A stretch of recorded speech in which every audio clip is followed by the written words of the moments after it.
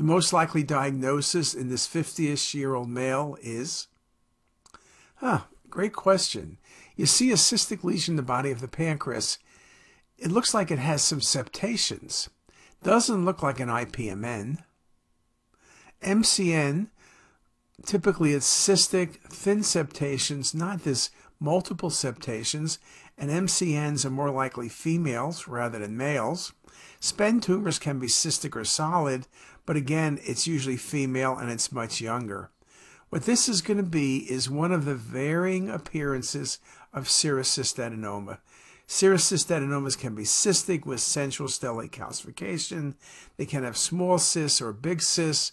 And often I will notice that the cystic component is best seen on venous phase imaging.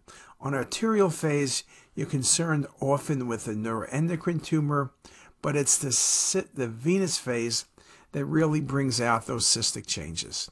So this was a serous cystadenoma.